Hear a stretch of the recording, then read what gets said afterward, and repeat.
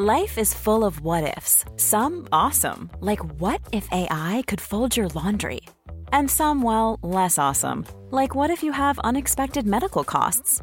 United Healthcare can help get you covered with Health Protector Guard fixed indemnity insurance plans. They supplement your primary plan to help you manage out-of-pocket costs. No deductibles, no enrollment periods, and especially no more what-ifs. Visit uh1.com to find the Health Protector Guard plan for you.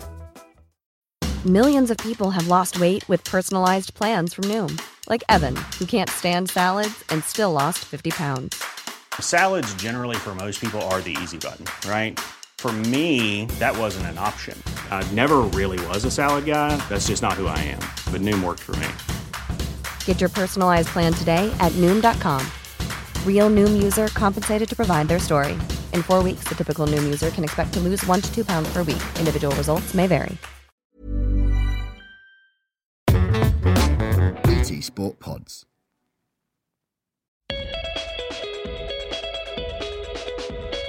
Hi, welcome to Michael Calvin's Football People. I'm joined by Jonathan Northcroft of the Sunday Times and by Tony Hodson of the Coach's Voice platform. This week's guest is Nottingham Forest manager Steve Cooper, who's living with the madness of the scramble to avoid relegation. As the pressure intensifies, panic takes hold. Somehow, Sam Allardyce is back for the final 4 games of the season at Leeds.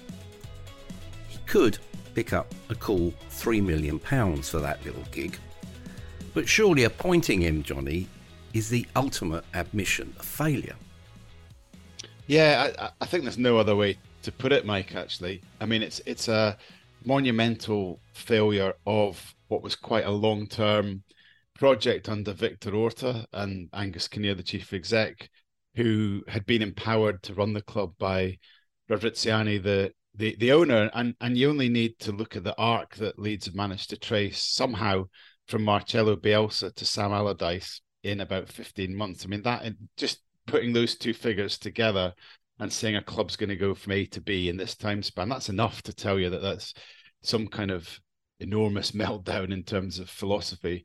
You know, via Jesse March, via Michael Scabala, and via Javi Gracia, it is one of the craziest progressions outside of Watford. But actually, I say that, but Watford's coaches, in a way, are kind of all of a sort of similar level, and they're all short-term guys. When they come in, they all know that. So there's in a weird way, there's a kind of integrity to that philosophy, mad integrity, but people know what's happening. Whereas Leeds have appointed different guys at different times, saying that they were going to be the future, the long-term philosophy, and have just pivoted away from it now quite spectacularly with 68-year-old Sam Allardyce, 2 years since he last managed. I was reading an interesting piece by Craig Hope in the Mail detailing what Sam's been doing in the meantime, and it's, you know, he's been looking after his grandchildren. He's been on quite a lot of cruises, playing a bit of golf, going to quite a few restaurants. Is that a preparation for coming in and managing in the toughest league in the world? I mean, we'll find out in the weird reality show, the Premier League. It's going to be another interesting chapter. But a couple of things strike me about it straight off the bat. One is, but Sam Allardyce is not necessarily, if you look at his track record, a guy that gets instant results. He's definitely a guy that gets results. But think back to Crystal Palace, where I think he went 6 games without winning when he came in to do a similar firefighter job. He actually will change the way a team plays and build starting with 0-0s and with keeping it tight at the back. There's quite a shift that has to take place, but he's only got 4 games to do it. And the other part of it is that January transfer window where Leeds are in the middle of a relegation battle. We could all see it. And Victor Orta, the sporting director, is still going out and signing Rutter, you know, a 20-year-old Frenchman from the German league who's got immense promise, but has only played a handful of games in his career. And it seemed like Victor Orta was the only person in football that didn't understand the situation Leeds when he was still trying to build for the long term while this short-term fight was going on. So there's been all sorts of disconnects. And as I say, the Premier League reality show has thrown up another interesting episode that we're all going to watch over the next couple of weeks. Well, it's a perfect storm in many ways, isn't it, Tony? When you think about it, the hangover from Bielsa, the ownership are looking to sell to the US, the fans are issuing no confidence votes, key players like Meslier, the goalkeeper, they're struggling. There's no coherence, no continuity, no hope. Well, much as you sound deeply optimistic, Mike, with that litany of issues, I mean, there's always hope, but it doesn't look great at the moment, particularly as their next two games are against Manchester City and Newcastle, which couldn't be two more daunting fixtures at the moment, probably in the Premier League. Let's start with the Bielsa hangover, which is, I mean, it's not the main reason that Leeds are in the mess they're in, but it hasn't helped. Kind of, despite saying a lot of the right things when he came in, it definitely felt that Jesse Marsch was kind of operating under a permanent cloud of not being Bielsa for pretty much his entire reign. And it does feel like the shadow of Bielsa, and we'll talk about Brian Clough later maybe at Forest, but it does feel like the shadow of Bielsa and his achievements just remains cast firmly over the club and its fans. On the pitch, Johnny's already referred to kind of the recruitment policy in January, but it's worth remembering they lost Calvin Phillips and Rafinha in the summer, two of their key players, probably their two best players, to be honest. Phillips has been the heart of the team for a long period throughout the Bielsa reign. And he's been cited about as often as a dodo at Man City this season, hasn't he? Which Leeds fans will be frustrated about. And Rafinha was the stardust, and he obviously went off to Barcelona. And yeah, they've spent money, haven't they? It's not they haven't just sat on their laurels to a degree. They've signed players like Mark Roca, Tyler Adams, Luis Sinisterra, all of whom came with decent reputations and simply haven't had the impact for whatever reason that many would have hoped for. And like you say, players who are currently there, who have been the bedrock of what they've achieved the last couple of seasons. Illan Meslier in goal, he's still only 23. He's really, really struggling. And at the other end, Patrick Bamford has had injury and form issues all season. So you can see why they went into the market for a striker in January. You just don't really understand why they went into the market for the striker that they ended up signing. So yeah, perfect storm probably does sum it up pretty nicely. And as for Sam Allardyce, I mean, you probably assume that Andrea Radrizzani has had a look at the impact that young, exciting managers like Roy Hodgson and Neil Warnock have had at Crystal Palace and Huddersfield this season. Probably thought, well, it's our last throw of the dice. It's only going in one direction. Let's see what Big Sam can do. But it's a hell of a big job, isn't it, for 4 games? It certainly is. And it does highlight, Johnny, a wider issue in terms of this distortion of the accepted principles of ownership. It looks to me, at the Leeds end anyway, they've got this interest from San Francisco. It's almost become, in football now, ownership solely a financial exercise. I suppose you've only got to look at the circus around the Manchester United sale to understand that. Are we looking here at completely inadequate leadership, which has almost been feather-bedded by the amount of guaranteed money that the Premier League guarantees?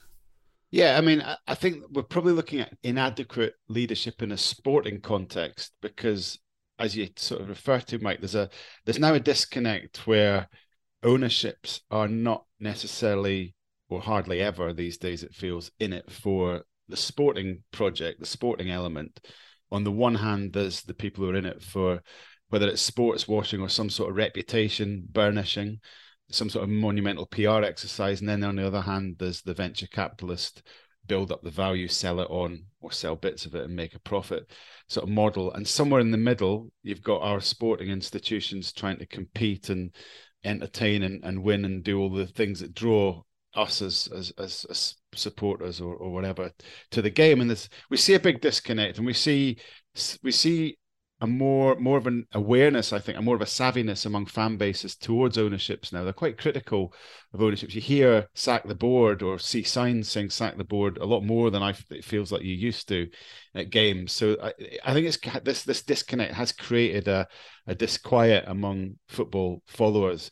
But then that's got a funny knock-on effect because that leaves owners feeling under more pressure, and that makes them press the sack the manager button, or in this case, sack the manager and sack the director of football. I sack the different layers of management that I've put in their place to insulate myself, so that it's never my fault. And it feels like we've seen that at a number of clubs this season now, where the strategy from the top's been wrong, but the person that carries the can is the poor coach. And quite frankly, I can't see that pattern changing, because going back to ownership, I think this kind of pattern towards either the venture capitalists or the reputation washers is only continuing. And I think management's going to be interesting to hear Tony's thoughts, given how many coaches he knows and talks to. But I can only see this becoming more of a short-term, sadly, profession. Yeah, that's certainly the feedback that I've been getting. You know, you hear of, and I've spoken about it before, where you get some coaches who basically don't want to get involved in the madness of first-team football anymore. They're quite happy to do development stuff. And I suppose an extension of that, Tony, is, are we seeing almost the death of the true blue-collar football club? Because I've always thought about Leeds, and actually we're going to talk about Forest in a minute, a club like that as well. There's almost a sort of, as I said, a distortion of the game going on here, isn't there?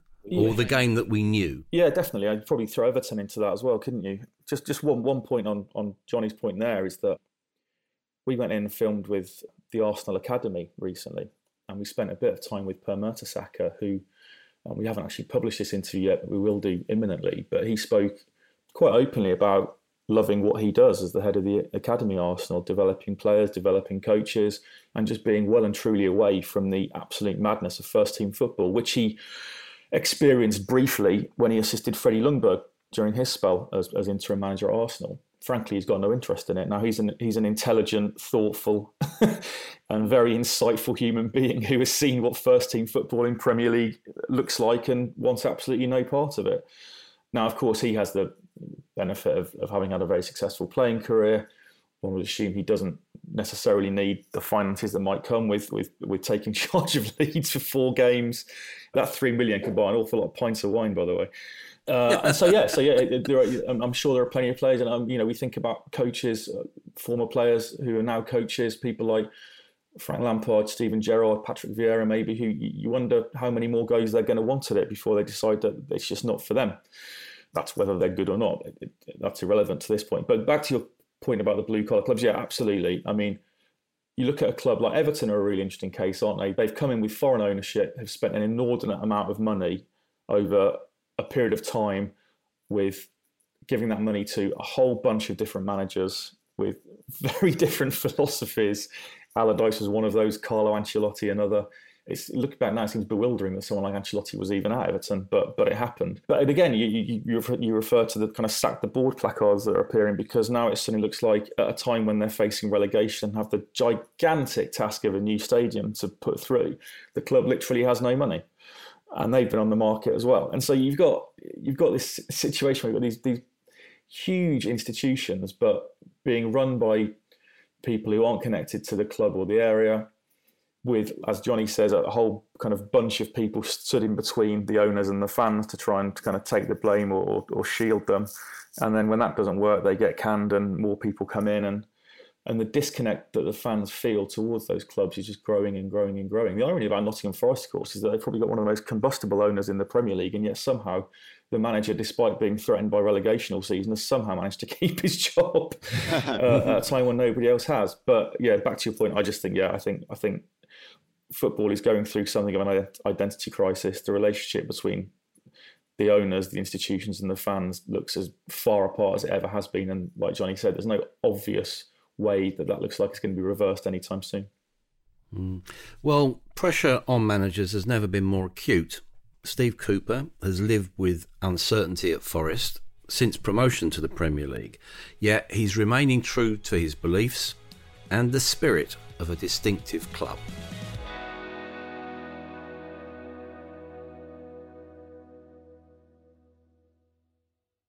So welcome, Steve.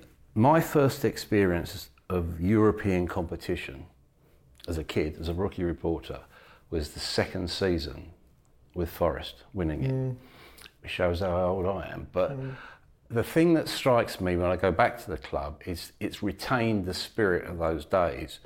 How do you harness that spirit, and how important is it when you're in a situation like you find yourself now? Well, firstly, I wasn't even one. I knew you had to get that one in. No, I think I feel the same as you, even before I joined here, in terms of came here a couple of times with Swansea and had been here sort of scouting, and you do come into the City ground and feel that era straight away. And then when you enter the doors, then you see it, on the walls and European Cups and all that sort of stuff. So I knew that before I joined, and then it hits you even harder when you do join the football club in whatever capacity. And my sort of belief has been from coming through that this is an era that was an era that has built the football club, really. And I think that, first of all, I think it should always be respected, and we should embrace what it stands for, be proud of it, represent it as best we can, while knowing that it'd be great to create some new positive chapters and maybe an era. And that's certainly what we've tried to do since we've been here, and I hope we are doing that. We are representing that era, because if that era never happened, then this club wouldn't be what it is. And just over your shoulder, there's a photograph of Brian Clough and Peter Taylor with the European Cup. There was a wonderful simplicity to Cloughy, to his approach, yet he was a very complicated character, obviously. What can you learn from him and the way that he did his job and the way he galvanised this place? Well, not try and be him, I think, is the most important thing, and to me, but also we've just talked about an era that has made the club what it is, and there's no doubt that he was the real genius and the star. And I don't think I've said this before, but I don't mind saying it, that I had studied a lot of Mr. Clough's documentaries and stuff before I joined here, and I actually still watch them now quite fairly regular, and certainly some parts of it which I find really motivating, particularly now being here at the club. So, we see John McGovern every day. We see Gary Birtles most weeks, and there's lots of the guys that we've tried to really try and build a relationship with, because we think they should be visible around the place. But when you do spend a bit of time with them, there's no doubt that you do hear about stories, and you're always looking to learn and things like that. So, yeah, I think what you've got to remember as well in all of the stuff that you hear, it's an era where they won games, and that's now, particularly in the situation we're in, that is something that resonates more than anything, is that there's lots of things that can get discussed, but the thing that was constant through that time was that they won. Who were the great influences or influencers in your coaching career? Who were the coaches that you really resonated with? Well, I've never, and I will try to be anybody else, and I've learned that a lot this year, to be honest, because you come up against some amazing coaches, and so I never want to be anybody apart from myself, because I think that you have to stay true to yourself and you have to be authentic. What is coaching? I think it's as much about leadership nowadays, as much about self-awareness and understanding of the modern player, the modern environment, the modern world. So what makes a great coach? Not saying that I am one, but I would like to be, and I'm trying to be. I don't think it is obviously about football philosophy and training methodology and a multidisciplinary approach and all them sort of things. You have to be very, very clear in your ways on that, and I like to think that I am, although still evolving and building, and lots to learn. But I've also learned, certainly through my time with England and then coming into first team football, that leadership and culture and how you treat people, how people treat you, if you don't get them things right, then it doesn't matter how good your next training exercise may be or game plan may be or what team you pick. I think coaching's a very holistic thing now. Yeah, because coaches from a development background like yourself, they tend to be more people focused, because you're dealing with young, immature players, especially that sort of under 15, 16 level. Does that play a role in the culture that you're trying to create here? You've used words like belief and trust, which are applicable across the board, but obviously when you're in the situation you find yourself, they are key, aren't they? Yeah, not just where we are. I think you would ask the guys at the top end of the league as well, and it was the same. Us, I know we were in the Championship and not the Premier League, and they're two very different things, but they still would have been very appropriate words to use then, because you're just playing for something and you have to be together. I just think, I'm just a big believer in self-worth in people, and because I know when people have made me feel good about myself, I know that I've gone to the next level, or I've shown things that maybe I've not shown before, and players that you work with or people that you work with feel the same. So, I think, listen, being a footballer, being a football coach at the level that we work at is obviously a privilege, and we're very lucky, and there's a lot of good things that may come with it, but it's also a very demanding life, and it can be a little bit harsh and nasty, and there's pros and cons to it, and everybody has feelings in all of that, and I just want to, with the players particularly, want them to know that I'm with them and not against them, and I'm not always the easiest guy in the world with them, and I'm not always, probably at times maybe a bit too demanding and want a bit more, but I want to do that with the players knowing that when it comes to it, that I'm absolutely with them and I've got their back, and I don't want them worrying overall about what I think of them, because there's lots of other people that are ready to criticise them, and I don't want them to worry about me, and that's just something that I think can help over the course of the time that you work with a team and a player. Because how big a culture shock is it managing in the Premier League? I've spoken to the majority of the Premier League managers, and there is this universal acknowledgement that you have to almost look beyond the noise, or just shut the noise out. Everything seems magnified, doesn't it? It is. Yeah, it is. And I think that maybe a little bit of it with England, because of some of the tournaments that we did and we were successful, got a little bit of a glimpse of it. And then certainly the 2 years at Swansea, I'm talking about my own, because I never played at any level. That was my first experience of being part of something where there was more than a handful of people having an view and an opinion.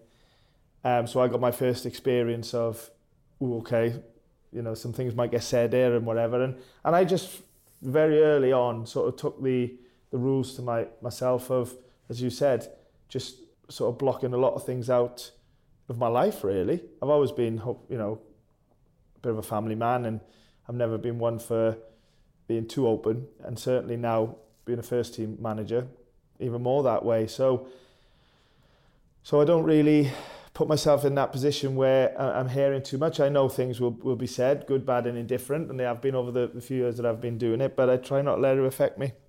I just try, like I said, I want to be true to myself. If we are playing well and we're winning games, I feel the joy because of the players and what the supporters get, and if we're not, then I don't get the negative feelings because of what people may be saying about me. I get the negative feelings because the team, particularly this club that I love working for, is not getting the results that they want.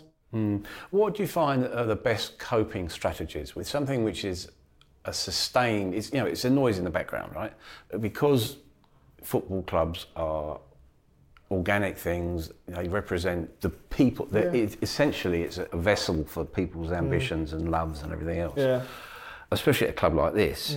How do you escape that scrutiny? Where's your safe space? My suspicion is it's out there on the training pitch. Definitely, yeah. I mean, I'm very lucky that I've got a supportive family, and supportive in some ways is people that, I wouldn't say not interested in what we do, but football's not their first love. My son's a bit different, but so that's good. Sometimes when I go home, it's nothing really changes regardless of what's happened in the game. Believe it or not, I like my running. And that's something that's always been something that can clear my head, and I can make a few decisions and think about how I want something maybe to look, what I might want the players to feel and see. Running's a good place for me mentally. You're probably thinking I should do a bit more of it, but no, I like to get myself out, and I don't take any music with me or anything. I just sort of get lost in my mind a little bit when I go running. And I would recommend that to anybody that's maybe a little bit sort of overthinking things in work or life. I think activity is good. But I go back to really what I try and do is just stay true to myself and the way and what I believe in, and that's how I want to treat the people I work with, how I believe the team should try and work, should try and play, and never get too high when things are going well. And we've had a little bit of both, since my time here. And certainly not get too low when things are on a run like now, because I have learned about the concept of the shadow of the leader. That's something that I'm trying to live and breathe on a daily basis, and I believe in that anyway. Can you expand on that concept? Yeah, it's just like what you give off is what you want everybody else to try and be. And I think if I come through the door and angry, frustrated, complacent. You know, if you win 3 games, what we'd give for that, by the way. If you win 3 games, that you become relaxed and things like that. I think that rubs off on everybody. And then if things are not going so well and you come in and everything's wrong and everything's should have done this better and it's your fault and all that sort of stuff, I think that rubs off as well. So I try and be consistent to myself and true to myself and think like, okay, what do I want the players to be? What do I want the staff to be? Well, role model it yourself as well. And I don't think it keeps you too far from maybe the place that you should be in. Within your dressing room, there's a school of thought where you have maybe, I don't know, 4 or 5 senior pros who are the guys who basically set the standards for the group. Yeah. Is that possible in your situation where, in essence, you've had 30 players who've essentially been thrown together? Look, obviously, I'm oversimplifying that, but do you have to know the players? You know, and how long does it take you to get to know a player? Yeah, listen, I've said pretty openly that, and I don't say this as being a negative thing, but like this has been my biggest coaching challenge in over 20 years of full-time professional coaching. But a challenge doesn't mean it's, like I said, a negative thing. It doesn't mean that it's something that we can't overcome. And actually, trying to do something this year in succeeding in the circumstances of the new players and getting back to the Premier League and the injuries and things like that has become a massive motivation for me and a bigger, because you can't compare some of the things that we've had to do this year with anything else before.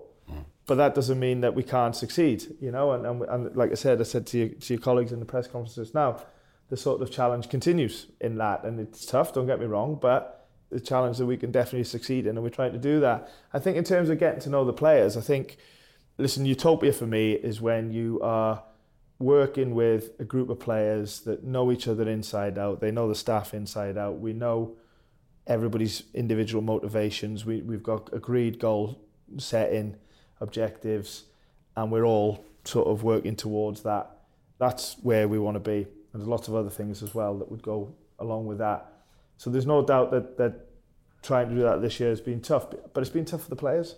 That's what you got. I mean, you know, people always say to me, like, it must be tough for you, and maybe it is, but I always think it's more tough for the players, because players have joined here, and normally when you join a new club, maybe, I don't know what, 80, 90, even more % of the squad have been together over a course of time, particularly on a promotion, and you sort of join in what's already up and running and adding to it, whereas we would have had loads of players come into the dressing room and the guys sitting either side of them and opposite them in exactly the same boat. And that's what I mean about it being a unique situation. But it makes the whole challenge, you could say more difficult, but for me, more exciting and more motivating to go, right, let's try and make this work. Yeah. But you're in a very lonely job, and you know, all the guys say that. It's quite interesting to hear them talk about mentors or truth tellers, you know, people that they respect who might not be involved in their day-to-day working lives. I know someone like Pep talked about Manuel Astiarte, and he said, well, basically he's my life coach. Yeah. Do you have anyone like that? Yeah, I do. Yeah. I was sort of lucky at the FA that, and I know you spent time there as well, Michael, that we did some different things in football. One of the things that we did was, I didn't, but it was with Dan Ashworth, Gareth, and I think particularly Dave Redding, who was head of performance at the time, put in part of the multidisciplinary team was you'd have your physical coach, you'd have your analysts, you'd have your coaches, and what he added to the holistic group was people and teams. And basically we'd have a member of staff that was a real expert in sort of leadership and culture and environment and helping that get delivered through the coach. And I got to work with somebody there that had a massive influence on me in terms of self-awareness, leadership, goal setting. Could see things that maybe I wouldn't, or the staff wouldn't, staff development, and sort of really introduced me into how important these things can be, and managed to keep that going, you know. So not really into like naming names, but definitely you need people around you that give you a different perspective, can challenge you, you know, not just put your arm around you and tell you that things are going to be all right. And you know, I don't really respond that well to that. I don't like it, to be honest. I'd rather somebody tell me that I could do that better and you're falling short, or if maybe at times I need to pick myself up than to bloody pick myself up, and get on with it. So yeah, no, I think that's important to have good people around you. And I've been really lucky that I've always had good people that I can call upon, some in football and more importantly, people outside of football. Mm. It always strikes me that you're a long-term thinker in a short-term job. But given all that, as a final point, what's your vision for this club? Is it a blend of the past, the present, and maybe the future? Yeah. I think, that's a hard question to answer because this football club, I think, is a little bit different. And it does capture the imagination of a lot of people in football. And I also asked me the question, Michael, when we are on the back end of too many winless games. I know that any sort of longer term success on a football club is built on the short term success of winning games, because it's not only winning games, and we've had this over certainly last season and the good moments we've had this season, it ripples through the city. People have heard me say that this so many times. When the city ground's full and Mulligan Tie comes on before the game, you feel part of something bigger than a football team. You feel part of a city and a community, and an outsider like me feels like an honour really to be part of it. And and all the things then with Trent Bridge and the cricket ground next door, and people walk from the city and from the surrounding sort of towns and villages, you really do feel part of something greater than yourself. And I felt that from my first game here was a home game, and it was against Millwall. We were bottom of the league, and there were 25,000 people there. And I just remember I've said this quite a few times, I remember coming out of there thinking, just imagine you can get it going here in terms of winning games, and because you could just feel there's so much goodwill around the place. So it's an honour to be part of that, and I just love it when we have that feeling. But to have that feeling, we need to win games, because winning games here is more than the 3 points, although I'm desperate for 3 points. Well, Steve, thanks. All the best for the short, medium and long term. Nice, Michael. Cheers, Top mate. man. Thanks. See you, mate.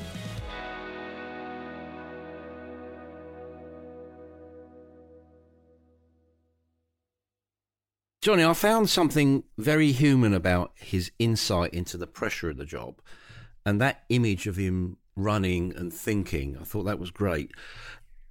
But the question is decency and intelligence enough in modern management? Yeah, Steve Cooper's a good test case for that, Mike. I hope so, would be the short answer. There is something deeply genuine and humble, and I think caring about Steve Cooper, it strikes you how much he really cares for the job that he's in, really cares for the history, and it came through in the interview of the club he's representing, and actually also cares deeply for players, even players who've turned up 5 minutes ago to join the dressing room of already 35 others. But he cares on that human level. I found that fascinating that he was trying to put himself in the mind of those new signings that came in and trying to think what the dressing room might look like for them, which was a very human thing to do, because he could quite easily, as a manager, sit there and be resentful of all these guys coming in on some level and say, look at this challenge I've been given this. I don't want these guys. Why do I have to manage them? And we've seen so many managers who make examples of poor signings that they didn't want, so they put them on the bench to make a point to the ownership or to the fans. Whereas I found it really interesting that he was trying to think, what is it like for, I don't know, Renan Lodi when he arrives here? What's it like for Serge Aurier? What can I do to try and help these guys?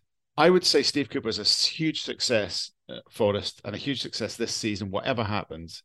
So to go back to your question, I suppose, Mike, personally, in my terms, those values can be successful because he's embodying them. It's an amazing job that he's done, whatever happens from now. I hope it's recognised, and I think it is recognised actually from people who know the game properly, what he's done there. And whatever happens, I think he'll go into another really decent job after this because of the work that he's done. Yeah, I'd agree with that. Tony, he talks about coaching in terms of leadership. He spoke about also the concept of the shadow of the leader. I'd not heard that before. It's intriguing, isn't it? Yeah, it is. It is interesting. I mean, listening to it, I kind of interpreted it as an awareness, really, that kind of the way you behave has an impact on not just the mood and the morale of those around you, but also on their behaviours. I think traditionally we think of learned or inherited behaviours more within kind of family units, don't we? But people in professional environments across any number of industries spend an awful lot of time together. And so it's no stretch to understand that inherited behaviours can apply to those too. And football clubs definitely fit into that category. And although I guess, as discussed, the head coach isn't the only kind of leadership figure within a club, they are probably the most important when it comes to behavioural influence, because they're the ones managing the players. What I found really interesting in that as well is that it's really interesting that he openly admits that he's not really one for wanting an arm around the shoulder and to be told that everything's going to be okay. Like, he, as an individual, he wants to feel challenged and he wants to challenge his players as a result of that, but he wants to do it in a positive way and kind of in as positive as environment as possible. I'm not sure when you break it down it's necessarily rocket science, but I think his awareness of his responsibility as a person as well as a coach, and I hear this a lot from coaches that work at academies who are working to develop players through their teenage years when they talk about the people as much as the players. I think an awareness of this can only be a positive thing at a club like Forest when, as Johnny says, there are so many players coming in this season. I mean, I think when they signed so many players at the start of the season, I think we all thought that they'd be absolutely nailed on certs for relegation, because you just can't integrate that. We've seen what's happened at Chelsea, higher up the table, well, not that much higher up the table anymore. It strikes me as that Steve Cooper is a man with quite high emotional intelligence, and that can only be a good thing in the absolute madness of a Premier League football club. What struck me, we spoke in his office at the training ground, and it was full of photographs all along one window of Brian Clough, European Cup, Peter Taylor. You know, there was no hiding from the legacy of those years. If Brian Clough is still, omnipresent at that club, Johnny, I feel it when I go there. I don't know about you. Does that tradition count for anything in modern football? Yeah, it is present, and it's one of the lovely things about visiting that Forest training ground, that you can sort of picture it without too much effort, with a sort of 30, 40 years ago, and Clough in his element. And does it count for something? Steve Cooper wants it to count for something, and I find that powerful, that he wants to harness that little thing that makes Forest different and special, and use it as a source, rather than see it as something to be afraid of, or a burden, or an annoyance even. And we all know the anecdotes, but one that springs to mind would be Doug Ellis taking the pictures of Villa's European Cup triumph down from the walls of Villa Park, because it wasn't his era, and he didn't want he didn't want that around. And a lot of people are like that, but Steve, interestingly, I suppose, he came from that England coaching setup, of which Gareth Southgate was, and still is, integral. They were very close to each other. Steve's career path with the under-17s grew at the same time that Gareth was with the 21s and then with the senior team. And Gareth's got a very similar approach, actually, talking about the sort of heavy backpack that players can wear with that England shirt, but using that as a source of inspiration and not as something to be afraid of. And I found Steve coming from exactly the same place with Clough and the Forest era. And interesting to hear him admit to you, Mike, that he watches Clough programs and he says it inspires me, and that's brilliant, isn't it? That's because there's no way that Steve Cooper's ever trying to be Brian Clough, not at all. But it's interesting that he would be watching that and trying to draw little nuggets from it, and that's fantastic. That's a very grown up way to treat things, I think, and he's a proper grown up person, Steve Cooper. Well, I suppose at some stage we've got to remove those rose-tinted spectacles, Tony. Bottom line is they've got to get results. Are they capable of doing so? And, you look at the fixture list, and the next game at home to Southampton is the proverbial must-win, isn't it? It is. It's absolutely huge, isn't it? I think it's the last game of the round, isn't it? Pretty much on Monday night. So if you assume that one of Leeds or Everton fail to win their respective games, both of which are very difficult. Leeds are at City and Everton are at Brighton, aren't they? It's just an absolutely golden chance to get out of the bottom three. If and when that happens, then suddenly their fate's back. They're in control of their own fate, and a trip to Chelsea the following Saturday offers an opportunity to put some distance between themselves and the bottom three. One caveat to that is their away record is absolutely dismal. I think they have harnessed whatever it is about the City ground and the City of Nottingham. Steve Cooper has definitely succeeded in harnessing that at home. Away, it's been a very different story. They've had one away win, which was at Southampton, I think. And I think their away form is probably encapsulated by snatching defeat from the jaws of victory against Brentford last weekend. So yeah, Monday is a huge game. I would expect them to win it. I think they've got some... Yeah, Morgan Gibbs-White has been absolutely superb for them in this recent run. I think he's just been a real success this season. And I hope he'd have the quality and the team would have the quality to get that win against Southampton, which would probably condemn Southampton to relegation, wouldn't it, in all reality. But yeah, massive game, massive. And I agree with you about Southampton there, Tony. It does look pretty bleak for them. So we're looking presumably at 2 from 4, maybe even 5 if West Ham implode. Johnny, what lessons do you think can be drawn from Bournemouth?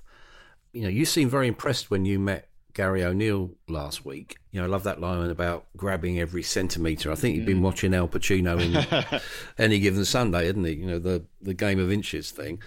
I suppose we can assume they're safe after winning 6 out of 9. The underlying truth, basically beat the teams around you? Well, yeah, but I mean, Bournemouth have beaten Liverpool, haven't they, in this run? I think Bournemouth have given everyone a game except that strange match, strange in their terms, against West Ham, which, you know, I said to Gary, has there been a game this season where it didn't look like you won? And he said that was pretty much the only one.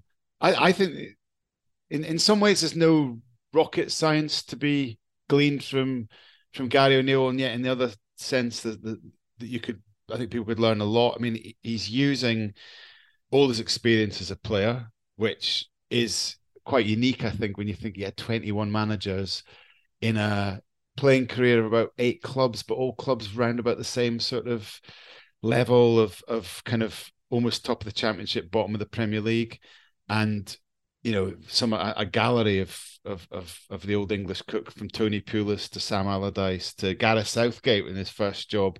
But Gary seems to have taken all that experience, and the number of times he sat in the dressing room as a player and saw a new manager arrive or someone with a different voice, and has gleaned from it. And I talked earlier about that idea of trying to put yourself in the player's position and try and see what they see when a manager stands up and talks. And Gary definitely does that. He talked a lot to me about trying to give players exactly the information that they want, trying to put them on he said, I try and put them on the pitch before they play the game by getting into the psychology of what the other team is going to be thinking, or the psychology of what the crowd's going to be thinking, whatever. Real, again, emotional intelligence, to use that kind of word. And then just hard work. I mean, there's a laser-like focus to Gary O'Neill. There's a real energy. I mean, you remember him as a player, he never stopped running, and he's kind of still got that air about him. There's a real energy to him as a person, where he's just, you can see he's a guy that's putting in 100%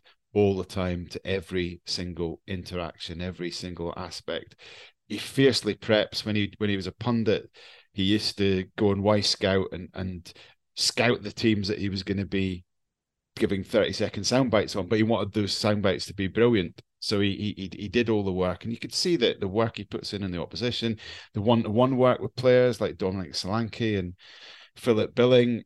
He's just a guy with a ferocious work ethic and a lot of empathy and leadership, I suppose, as well. The shadow of the leader, if his shadow would be positive and relentless. I think one thing I'd add about Gary, that's an incredible insight from Johnny. Brilliant, great to hear, actually. But he was only there for 5 minutes, but he did spend a bit of time at the Liverpool Academy, which has been a breeding ground in recent times. Steve Cooper was there before. Neil Critchley's had a bad run, but was brilliant at Blackpool. Obviously, Michael Beale, who's now at Rangers. So I think it's the kind of place where you don't get let in unless you show a huge amount of potential as a coach.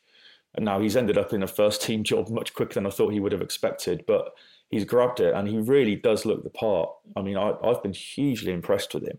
And actually, just to go back to the point about beating the teams around you, they've had 11 wins in the league this season, 7 of which have been against teams below them in the table.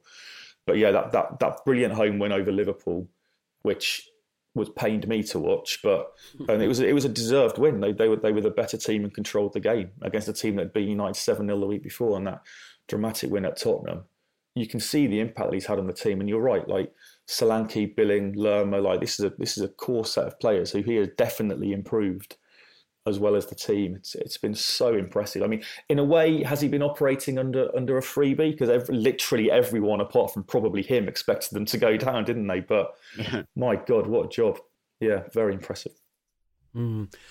Meanwhile, the situation is such that teams are almost conspiring to cut one another's throats. You think back, Johnny, if we could, to Monday night, Everton and Leicester. They drew in a pretty schizophrenic sort of game. Who came out best out of that, or did they both lose? Yeah, I'm scratching my head, mate. And previously, Leicester had a very similar game against Leeds, where I'm not sure who came out best from that either. And going into this run, I think I was looking at all those clashes between the relegation threatened teams and saying, "Oh, they'll be decisive." But actually, now half of them have played. I don't think they've decided anything. I feel Leicester needed to win one of those two games against Leeds and Everton, because it's Fulham next, and then they've got a very difficult run. I then also think that none of the teams around them have really capitalised. And you could flip it and say the same of Everton, because they've got a couple of really difficult games before a sort of more benign finish. They could have done with winning one of the two games, but then it hasn't cost them too much. They seem to come out of the game with a bit more, I would say, energy, if that's the right word, or a bit more positivity. I think because they created a lot and they pressured Leicester a lot. And when you do that in an away game, I think that there's a kind of powerful feeling that you've done all right. And maybe the home team is a bit more disappointed. But that said, because of the standard of Everson's saves and the emotional roller coaster Leicester won, they came out also feeling sort of slightly buoyed. So I've given you a long answer to say, I just don't know, Mike. No idea what's happening. No idea what's happening with it. No, it is unpredictable, to say the least. With Everton, Tony, at least I thought there were signs of momentum, especially offensively. We know it's almost become a cliche to say, well, Sean Dyche understands the territory. Those last two games, at Wolves, then home to Bournemouth, do they create the potential for the great escape? Yeah, they do. I mean, I'm going to give you an equally long answer as Johnny just did without giving you any insight at all. I mean, the thing. So Everton against Leicester, Everton were overall with a better team, weren't they? They created loads of chances. They got 90 minutes out of Dominic Calvert-Lewin, which can only be taken as a huge positive, assuming that goes on to a few more 90 minutes, and that he takes the chances, one of which he absolutely guffed against Leicester. Seamus Coleman's injury doesn't do them any favours, and I completely missed this at the time, but Coleman's departure was the only substitute that Dyche made in that game, which either smacks of, I like the way this is going and I think we can win it with these 11, or I don't have much faith in what I've got on the bench, or a little bit of both. So, but again, they didn't win the game. And, you know, at some point, all these teams under threat are going to have, well, maybe none of them will win a game again, actually. Not Forest Southampton, I think, is the only game now where two of the bottom five are playing each other. So who knows how many points it will take them to stay up. And you'd think that if Everton do go into those last two games against Wolves and Bournemouth, both of whom mathematically will probably be safe by then, you would assume, then it does have the ingredients of kind of two good results, or two results that they need to get to stay up. But I don't know. I was on this a couple of months ago, Mike. We were talking about Dyche, and I think we said at the time there's absolutely no way Everton are going to go down. But here we are, and they're still under real pressure. They've had, I mean, I don't know either, that home defeat against Fulham, who looked like at that point they were already on the beach, was an absolutely terrible result and a just dreadful performance. So, like, we're talking about, you know, we've been talking for months about Sean Dyche getting the results that he needs, and I still think he probably will, but I'm kind of surprised they are where they are and that he hasn't already turned it around. And at the moment, he looks like he's got as big a job in the next 4 games as some other lights would have at Leeds. The smart money is probably on them staying up, but they're in the bottom 3 at the moment. They're going to have to win something to get out of there. Well, Johnny, Tony talked about certain clubs never winning a game again. That brings us quite neatly to Chelsea, doesn't it? What do you make of what's going on there? The implosion in terms of, you know, there are no tactics, it seems to me. You've got no pride, no professionalism, and you've got, in the middle of this, Frank Lampard. I just can't see how anyone is ever going to give him another job after this.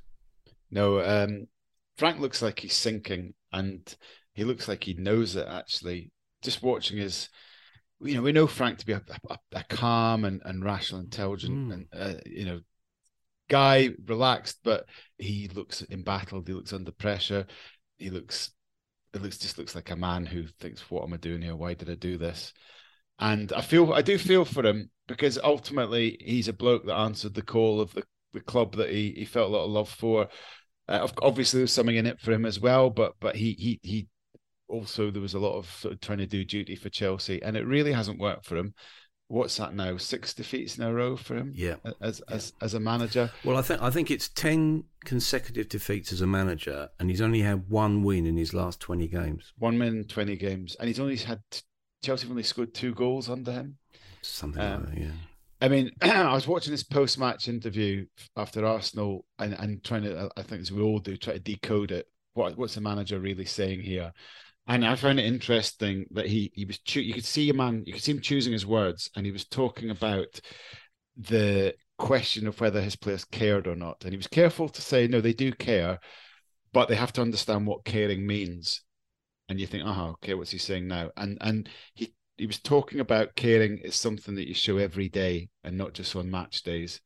And then he talked about Noni Madueke and said, well, look, he played tonight as he's been training, and he'll get more chances because of that.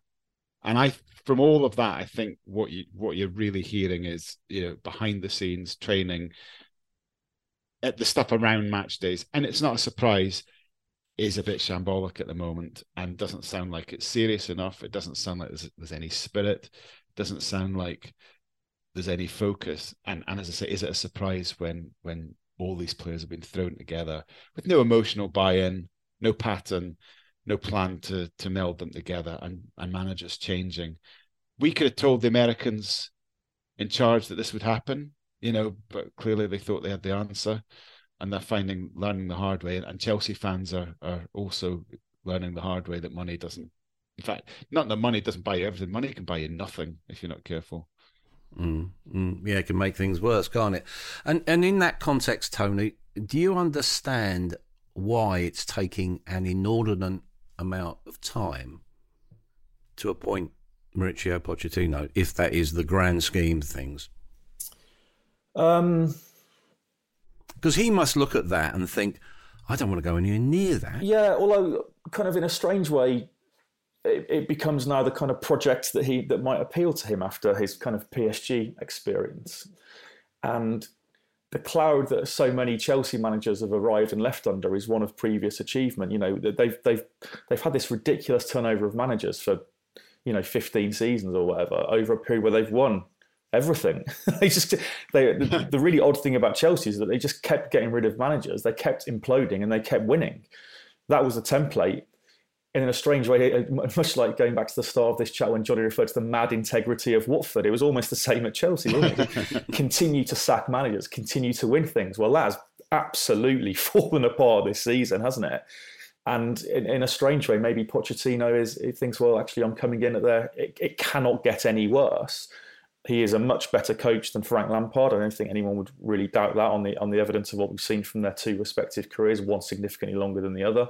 He has a pedigree at bringing together a club that is underachieving and players who are underachieving to develop something, to build something. And again, possibly from a PR point of view, they just want to get this season out of the way and appoint Pochettino in a way that is not in any way connected with the shambles of this season. So he has a clean slate from the end of May, the start of June, and go and do your business.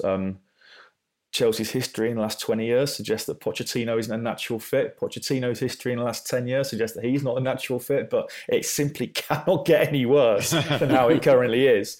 And maybe that's the backdrop against which Pochettino will start, which maybe isn't a bad thing for him. Yeah. Well, I suppose the subtext of this entire episode has been, the pressure on modern managers. And so, chaps, I'd like to end on Jurgen Klopp. What do you make of what's going on? He seems to have been frantically covering his tracks, shall we put it like that, in terms of he obviously knows he's going to get a big punishment from the FA. What did you make of it all, Johnny? I'm quite disquieted by it, to be honest, Mike. He has been trying to cover his tracks by sort of saying stopping short of an apology actually to Paul Tierney, but saying, well, I shouldn't have behaved like that, and maybe I need to learn to keep the emotions in check, blah, blah, blah. I didn't really mean to say that he was deliberately making decisions against us. It's just that we've got a history. I found those apologies a little bit mealy-mouthed, and I think any of us with experience of sort of social media ages, once you let the genie out of the bottle, once you set the dogs running, or whatever metaphor you want to say, it takes on a life of its own. And I feel that he set the dogs running a little bit on Paul Tierney and on refereeing integrity by saying what he had said originally, because you just need to look at Liverpool Twitter, and there's plenty of fans going on about conspiracies against them, and you can't really retract that once your leader lets that out. Big Jurgen Klopp fan as I am, if he has a weak spot, it is how he behaves towards officials sometimes. And I don't think this was his finest hour. It's your club, Tony. What did you make of it all? Yeah, I agree with that largely. I've always found it odd when in moments of triumph, people react negatively towards others. I think that was a hugely emotional game at the weekend in the battle for fifth place. And obviously, I think, a lot of Klopp's frustration this season will have been born out of watching this team, which implosion's too strong a word, but there has been a definite collapse of sorts in the kind of the intensity of what that team has brought for so many seasons, and many of those players have brought. And I think, he's not a good loser. No coach at that top level is. But I think in a season where, particularly someone like Graham Potter has spoken openly about his own emotions on the touchline and what the fans want, what do people want. On one hand, you want me to be respectful and calm. On the other hand, you want me to be the complete opposite. I think there has been a focus on managerial behaviour. Mikel Arteta, another one. And these people, we want to see them passionate. But I don't see why, when Liverpool scored a winner in the 94th minute, why Jurgen Klopp wasn't running on the pitch to hug Jota, or might get a ban for that as well, or hugging Pep Linders, or I don't know why he's running towards the fourth official, regardless of what he believes Paul Tierney has done throughout the game or throughout previous Liverpool games. I just find it a really odd and disappointing reaction. But yeah, we'll see. We'll see what happens. He will definitely get punishment of sorts. I have no idea what it might be, but whatever it is, I think it'll be deserved. That's true. But it suits some, doesn't it, to portray Jurgen Klopp as a paranoid, out-of-control figure. But this doesn't boil down to one man. Let's face it, intimidation of officials is institutionalised, whether clubs want to admit it or not. Referees don't help themselves through a lack of transparency, but let's remember, actions have consequences. 380 players and coaches were banned for attacking or threatening grassroots referees last season. This whole saga is representative of a game that's overheating. That's why we should value incisive, experienced observers like Johnny and Tony. Thanks to them and to Steve Cooper, he's one of the good guys.